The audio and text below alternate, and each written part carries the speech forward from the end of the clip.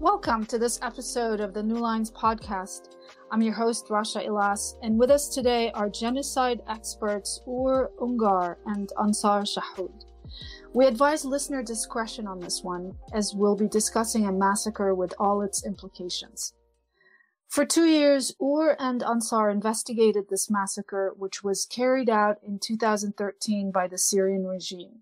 Chilling videos show dozens of civilians handcuffed and blindfolded as Syrian soldiers shot them one by one in cold blood. Uğur and Annsar later discovered that the massacre had unfolded outside of Damascus in a district called Tadamun. They found the perpetrators and interviewed them.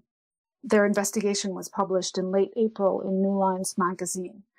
We're checking in with them today again to talk about the impact of this investigation. Uğur and Annsar, welcome back to New Lines. Thank you for having us. Thank you, Rasha, for having us. Let's start by recapping briefly your investigation from the time that you were approached with the leaked videos. Tell us what unfolded after that. Well, when we received the video, we basically started researching without any other context this massacre only from the footage itself, and that took us in particular directions, some of which were fruitful, others less so.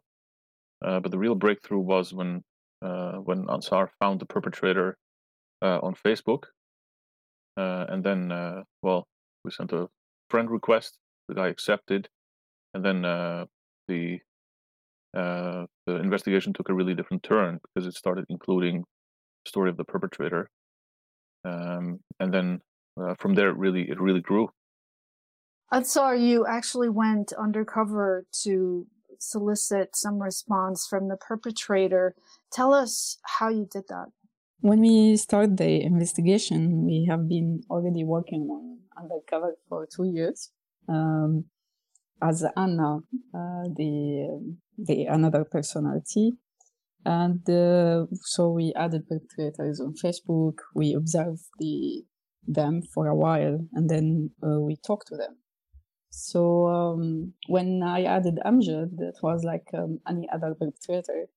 Amjad being one of the perpetrators.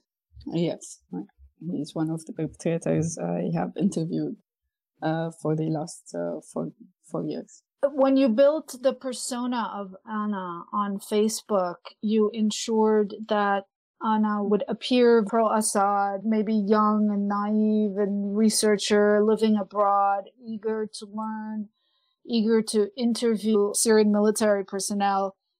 How did you build that? How did you put together the illusion of this persona so that it becomes convincing to perpetrators who are themselves military intelligence officers? Anna is a product of research and also hard work.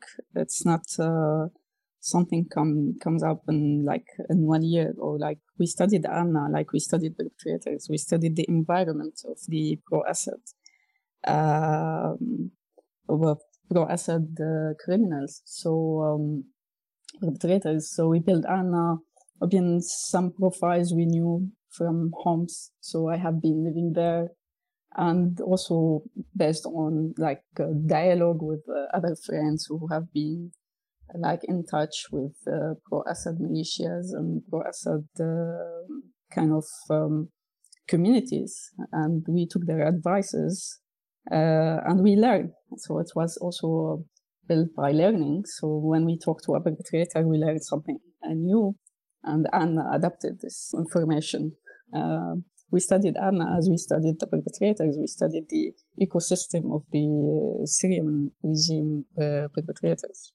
So describe to us, Anna, then. What kind of person is she? What does she like? Where does she live? What does she aspire to be? What does she want? Anna was an Alawite who studied in Holland and wanted to do research on and convey the voices of pro-Assad to the Western world. Anna also was for some time a Christian girl who was from the same neighborhood, but it happened that the last name of Anna sometimes is can be Christian or sometimes can be Alawite girl. So Anna wasn't only Alawite, she was a minority girl who can adapt to the personality she is interviewing. Mostly she is a middle class girl, well educated, from a family who was suffering from the war because of the opposition. So we built such a narrative based on different stories and from specific neighborhood of homes, which make the story believable by the perpetrators. How did Anna gain the trust of someone like Amjad? Patience, and also how to make yourself, introduce yourself in a way trustworthy and apply to all the questions they have. Don't hesitate, you smile, you accept. And I think the acceptance that somehow we can say the human side of these people, that they have been experiencing something to come to stage where they kill. And I think Anna, to be able to convince Amjad, it was a result of 3 years work on other perpetrators like the doctors. So when you interview intelligence, you will know that you suspect more question, more doubts, and so you need to be calm, accept all their doubts and answer, and be prepared to their attack on you or doubts or suspicion of you. Yeah. Well, who do you mean by other perpetrators such as doctors? Before, I think in 2019, 2020, I have been interviewing Syrian doctors who worked on Assad's hospitals. They were accused of crimes like Hospital 601, Tishrin Hospital, or Homs Military Hospital. Some of them being prosecuted in Germany, in German courts. Is that who you're talking about? Some of them, but I didn't interview the one who are abroad or in exile, but the one inside, and they are still in their positions, working on the hospital. How long did you develop a rapport with Amjad? How long did you speak for? For about 7 to 8 months. He stopped talking to us, and this year he returned to ask some question if Anna is coming back to Syria or not, on and off, about a year. Okay, just tell us, walk us a little bit through these 7 to 8 months. First, you gain his trust, and then he starts to open up to you. What does he tell you when he's opening up to you, and why do you think he's even confiding in Anna? I mean, I say you, but I mean your fictitious online persona, Anna. For Amjad, when first he talked to us, it was very short. He had some questions. We answered him, or was in the room as well. And then he stopped talking to us, and he returned after 3 months. And he was in the second interview where everyone heard his voice in his house at night, talking and explaining his position and what he did about his family, his experience, his view of the Syrian regime, of the NDF, and other issues. Then we had short talks. And wait, let me interject. What are his views of the Syrian regime and the NDF? I think he believes in the monopoly of violence of the state, and that state can do everything, and there is no limit to the state power. So we believe in the institution, as he called himself, as one of the institution. The absolute power of the institution. Exactly. Okay, and then what else did he open up about? Of course, when he confessed to the killing of civilians, he didn't say civilians, he said, I killed so many, I don't remember how many he killed. So Amjad has some guilt, maybe not remorse, but I think it was a moment when he opened up. And then we kind of pressured him to talk about the videos. He denied these questions. That's interesting. You say maybe he had some guilt, but not remorse. What's the difference? I think he's not guilty because he killed them. The guilt is not about the killing of the civilians. He conveyed a guilt about it. So he's guilty about what he let himself suffer. if we can say, not about the others, but about himself. That's what I could actually feel from his emotions, from his face. And when he also confessed, he's kind of, I have done too much to myself. I have put myself under too much pressure. And he continued justifying why he took such a decision. Sounds more like self-pity. Exactly. And don't forget, I think he was under influence of alcohol. So he was drinking and smoking. So when he talked, he was more transparent about his emotion than usually when we talk to him before or after that.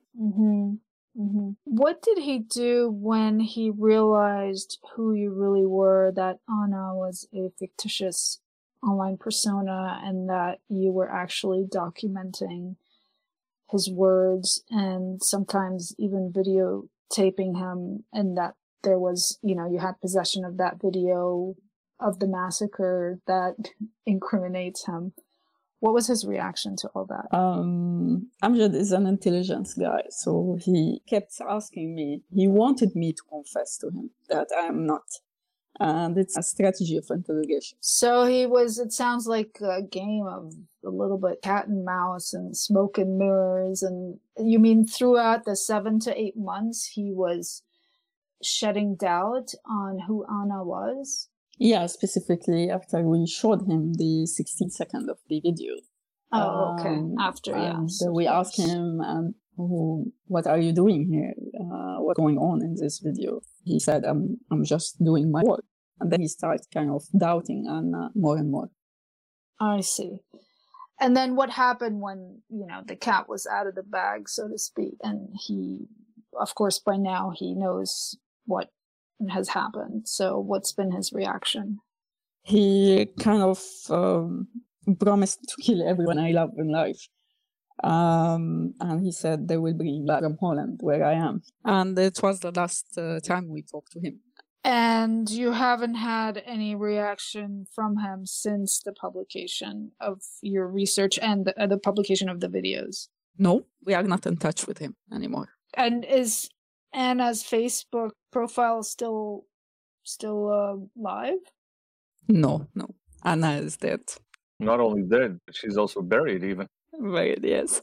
Dead and buried. Tell us about that. Tell us about putting Anna to rest and the decision behind that and how you even did that. Well, so Anna was a double-edged sword. On the one hand, we were unable to do any research without her. On the other hand, it was also a burden, especially for Annsar, to crawl into the skin of a pro-regime person for over 2 years. So we realized at some point we had to commit euthanasia. And just kind of put her to sleep, basically. Oh my goodness! I mean, we live in the Netherlands, and euthanasia is not illegal in the Netherlands. So we decided at some point, with a conscious strategy, really, when we first created Anna, it was 2018, I think. We did it out of necessity, because you see, if the Assad regime was more transparent, if it was possible to travel to Damascus and to research this government, this regime, this state, then we wouldn't need to, rely on subterfuge and on kind of undercover ethnography. We could just get on a flight, go to Damascus, and start asking questions. But because of the impossibility, Anna was born out of necessity. And when we created her, like a type of Frankenstein monster, we had a very conscious strategy. We said, let's start first with relatively with easy things, as in trying to really infiltrate into pro-regime communities, and then second, from there on, to widen the scope of her network, to try to, all the way in the end, to do the impossible, which is to interview people who are in the Syrian intelligence agencies. And that's basically exactly how it went. And by the time that we received this video, it was 2020, 2020, and Anna already had a wide network of very trusted pro-regime credentials, right? So when Amjad, if Amjad would have scrolled through Anna's friend list to see, who was this girl in cahoots with, then he would have been impressed. And so all the way towards the end, it was also good luck in many ways. It was fortuitous that Anna was already was so ripe and was so well integrated into pro-regime communities, because Amjad trusted her almost immediately. And once we interviewed Amjad, we basically decided, or said to each other, this is really the pinnacle of what one can do with researching the regime. Nobody's ever done this before. There are no examples of people interviewing, active intelligence agents, officers. And once we did it, we closed the case. We realized this was, Anna has had her best time. We can't get anything more out of her, so we just we decided to terminate her. Sounds pretty violent. Did Anna protest? Not really. I think she must have been fed up also with her work, because she was talking to all these criminals. Couldn't have been nice for her either. So yeah. No, but we know from psychologists, they will say that rituals are important, punctuated transition, turning points. So instead of just quitting and just turning off this Facebook profile, Annsar actually had the idea of creating a little box of mementos. So we printed out her Facebook profile. We put in a couple of trinkets that were like pro-regime necklaces and things like this. We put it all in a large envelope, and then we got in the car. We drove the envelope to a nearby forest. We dug a hole and we chucked in the envelope, literally with a spade. And then we put her in the hole. We covered it up. We held 1 minute of silence, and then we went back home and had a cup of coffee. Did anyone see you? There was a guy walking his dog. He must have thought it's kind of weird. And it was kind of a little bit rainy, and two of these people kind of shifty and with a spade in their hand. That's kind of strange. But yeah, it had to be done. So it was done. What was the feeling after you did that? Especially you, Annsar. To be honest, I felt a bit envy. I mean, usually I'm busy with Anna, talking to pro-Assad people.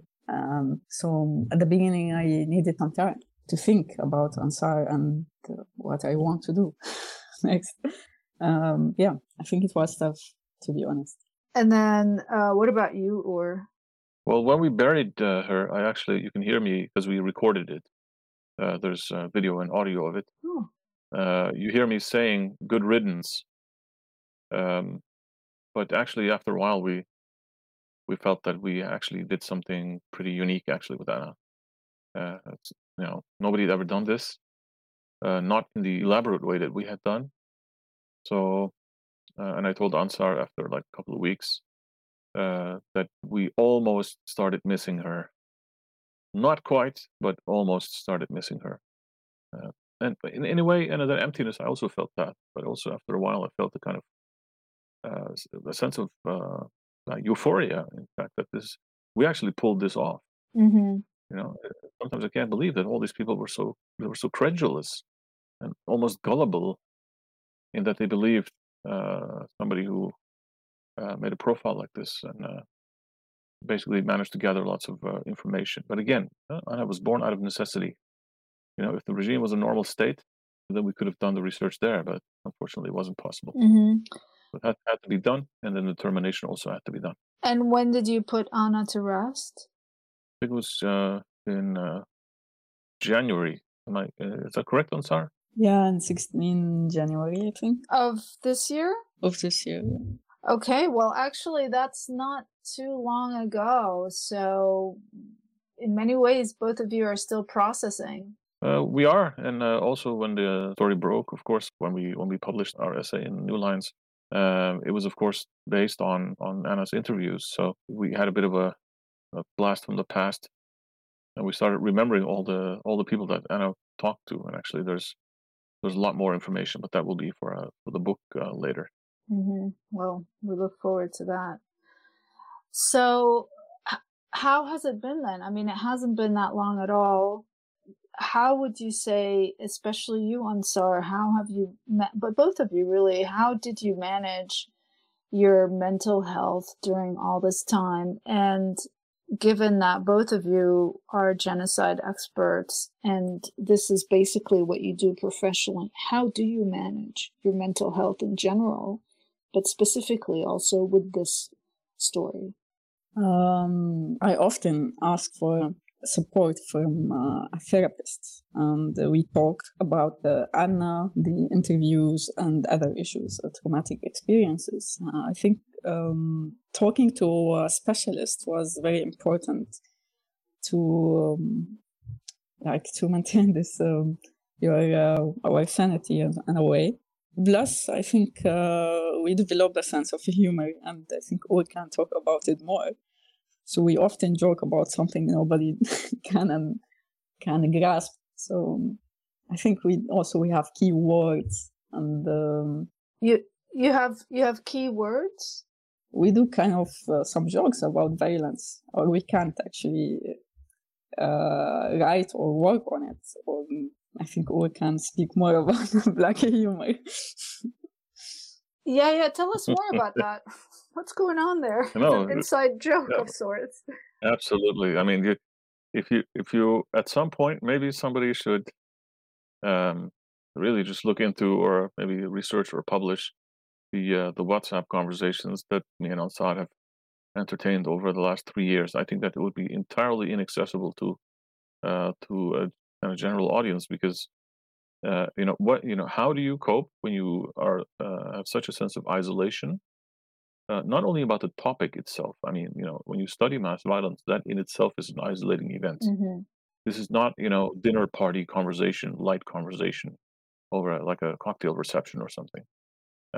Trust me, I know from experience. Mm-hmm. But here there was an extra sense of isolation, in that because of the sensitivity of this particular massacre, is that we couldn't even share this with our colleagues. And normally your colleagues are your support network. Mm-hmm. You go out for a drink sometimes, you kind of, you can vent to each other. They listen, they understand what you're going through. But this Talaman massacre was, we had to be so discreet about it. It was just the two of us, basically. And this sense of isolation, the only way that we manage this is really with satire and with dark humor. And there are lots of examples that I can give. For example, at one time that we were in a cafe, and then this guy walked in, and he looked just like Amjad. Oh no! And I just looked at Annsar, and Annsar looked at me, and we looked at the guy, and we started giggling. And the guy was just some random guy. He looked at us like, "What's wrong with these people? Why are they? Do I have mayonnaise on my cheek or something? What's going on here?" So something like that, Yeah. or nobody else would understand that, of course. Or at this one time, there was so one of the hospitals of death in Syria, in Damascus, Hospital 601. Mm-hmm. Right, this is a hospital that's close to the military airport where the Caesar photos were taken. Mm-hmm. Most of the Caesar photos of those emaciated, tortured to death. Yeah, the infamous Caesar photos, right, that made it to the International Tribunal, and they're on display at the Holocaust Museum here in DC, actually. Yeah, carry on. Exactly. So at some point I was in Germany, and I was traveling through the south of Germany, and there was a building, and in front of the building there was a small sign, and the sign said 601, and I just burst out in laughter, and I sent Annsar a picture of that, and she was like, be careful, she said, this place might be dangerous. So things like this, I know this is inaccessible humor, and for some people even it might sound inappropriate, but trust me, it's the only way you can stay sane in this misery. It helped both of you cope. Yes, it did. And we had like other jokes, like, for example, at some point Annsar said that Anna was so well infiltrated into the regime that at some point, Anna would have like an audience with Bashar al-Assad. She probably would, yeah. Why not? Absolutely. Maybe even she could have landed an interview on Syrian TV. Definitely. Yeah, if we continue, who knows? Yeah. Let me ask you about the actual content of the video. I know you examined it for hours upon hours, and for months, maybe hundreds or thousands of hours. And of course, you've seen a lot more than what's become public. I'm curious, what is your sense about what might have been going on inside the victims' minds as they were being led casually to their death? They could hear the shots near them. They could probably hear the people falling into the grave in front of them. They were blindfolded, obviously. But what do you think was going on in their mind? I mean, this is really probably the most hellish question that one could ask, because we needed a sense of empathy with the perpetrators to be able to get close to them, to try to understand them, not immediately condemn them, but to try to understand them and interview them. Like, why are they doing this? What is the context in which they operate? But the moment that we allowed ourselves to be, and we had to be very vigilant against it, to have too much empathy with the victims, that would have been really kind of morally devastating to us. Because you see these people in their last minutes, in their last seconds, and when you try to think about what must have gone through their minds, it's a profoundly difficult exercise, because most of them die in silence, as we said. Mm-hmm. There are a few who clearly realized they were being executed. Some of the others might also have realized it, but then they might have been in shock, or might have had like a vain hope that because they were totally innocent, they might have been incredulous, like, why am I being executed? I'm innocent. But for some of these people, it was rather painful, because they, for example, one of the victims actually is thrown into the grave, and then Amjad misses him, and he falls into the grave, and then his handcuffs, they actually they tear and they break, or his hands are free, and then he tries to free his blindfold, and right at that moment, Amjad shoots him. I mean, the guy lands on other people's bodies, so when he hears a shot, you generally hear the shot before you realize that you're bleeding and that you're dying. So there must have been like a few seconds in which they realized, I am being executed in this mass execution here, and that must have been an absolutely horrific feeling. And in a way, actually, very personally, I feel, it sounds strange to say that, but almost not relieved, but yeah, maybe relieved actually that people died quickly, and that they weren't, that the suffering didn't continue for ages. But for the next person who was standing in line, who just had to stand there and just listen to this other person falling, being shot at, moaning, clearly the next person knew the next person who was in line. And in some of the other videos, you can also see people who are begging and beseeching Amjad, but he's unflappable. Annsar, do you have thoughts on that? I think the most difficult part was when Amjad killed a kid before his mother, I think. She was begging, don't take him. We didn't see the shoot of the kid, but we later see the mother in the next video. We see Amjad killing her. Let's talk about the families and loved ones of the victims in the videos. I guess almost 300 civilians were killed in these videos that were leaked to you, and many of them were killed on camera.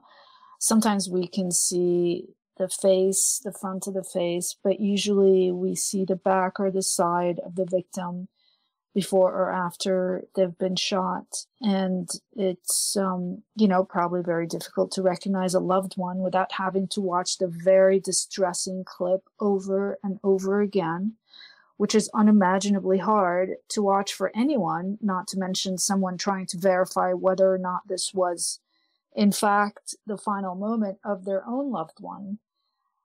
So have all the victims been identified and their families notified? No, they haven't. In fact, this was one of the dilemmas actually of the aftermath of the article, and there are also the leaking of the video. Namely, there are basically two camps, two let's say schools of thought. In one camp there are people who feel it is ethical not to publish the videos, not to bring it out in the open, because to protect the dignity of the victims who are dying, who are being killed. in a horrible way. And if you have these images out there, and other people that will cut it and they're edited, and the images will be out there forever, and this undignified last moment of this victim will be out there forever. That's one camp who thinks it's ethical not to publish it.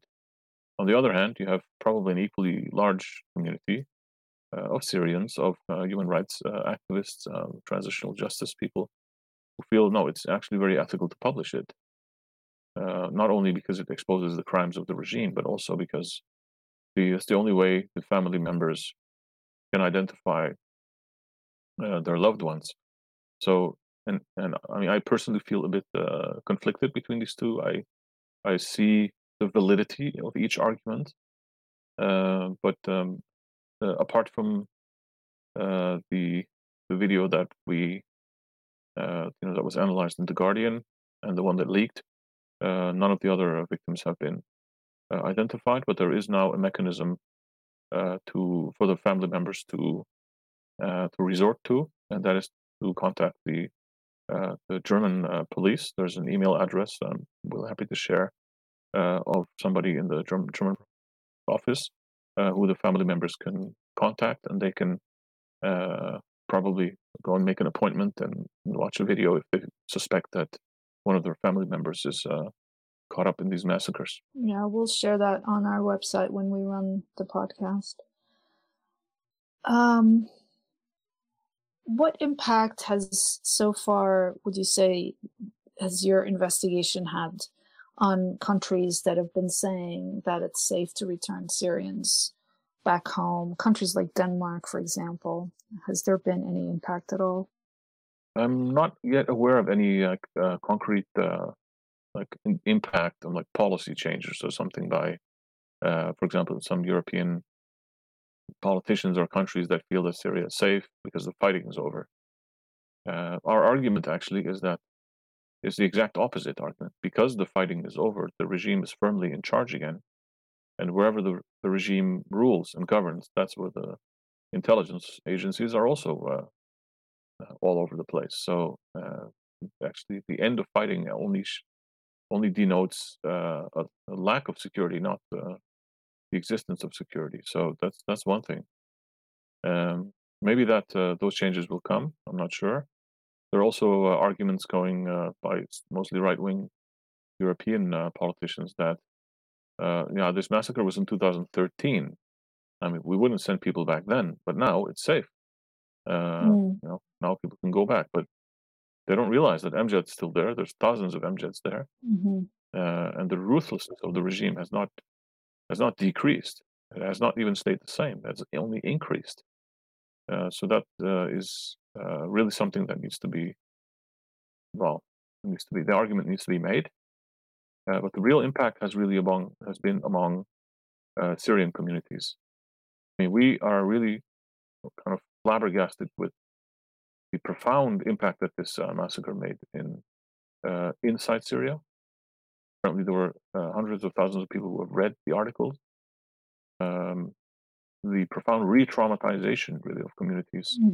The idea that we knew these things were happening, but to actually see it with this naked brutality, plus the fact that the perpetrators were identified and interviewed and even confessed, was a kind of watershed moment for a lot of Syrian communities. So a friend of mine, for example, a young Syrian man who was arrested twice by two different intelligence agencies and who was tortured, then fled to Germany. He called me like two days after the article and the media attention, and he said, Uğur, he said, I made the mistake of watching the video, because then he actually had a panic attack and they had to call an ambulance to take him to the hospital. So, and this is only one example. A large number of people all over social media, they said that this was deeply re-traumatizing. And I can't imagine what it must have felt like for the families of the victims, to which on each occasion we offer our condolences, because that must have been really terrible. But the real impact is there. Also, the impact is also inside Syria. Maybe Annsar can comment on that a bit. Tell us, Annsar. Inside Syria, I think the major impact of this is that Syrians believed again that their narratives is important. And they have to speak and they have to share their stories. We saw waves of people posting on Twitter, Facebook, their stories of the Syrian intelligence and other violent apparatus. For Syrian inside, we could see like there is empathy with the victims, even among the pro-Assad communities, and they express their disgust of what Amjad have done, because they saw that the people who were killed, they were civilians and they were killed in cold blood. You could see actually in the video. Mm-hmm. I think for the first time, Syrians from different kind of political affiliation expressed their they refused violence, saying we shouldn't accept such a behavior. Some of the intelligence families, like families of intelligence operatives, they start asking their members, if they have done the same. And I think it's the first time we heard such stories in Syria that, did you do something like this? One of the guys we interviewed for this project, and he is from Assad pro militia, his wife stopped talking to him. Wow. And she said, did you do such a thing? And even the guy didn't do it. And she said, you should, if you have done such a thing, I'll never talk to you. Wow. I think it's something new, that there is kind of agreement between Syrians that violence shouldn't be the language to speak with each other. It's in very low voices, but I think it's very important. And it tells us a lot about how the Syrian society inside have changed after experiencing years of violence, and that they are ready, I think, to talk about it and share their stories and experience and move on to a new era, I think. That's even when I talk to pro-Assad communities in Zahra neighborhood and homes. Which is a very, very much a loyalist neighborhood. Yeah. Exactly. And they said we were not part of it, but we couldn't stop what's going on. Mm-hmm. And they shared stories and experiences about these events which were not known to us, actually. And I think it's very important. As a Syrian, I'm talking here. It's a moment that we can't exclude the others' narrative, mm-hmm. the other side narratives, because we can't understand what's going on in Syria without them. This is a new start, I think. Yeah. Wow. Perhaps the beginning of a new reckoning. Yeah, hope so. Yeah. Well, on that note, Uğur, Üngör, and Annsar Shahhoud, thank you so much for joining us today. Thank you for having us. Thank you. You can read their investigation in New Lines magazine.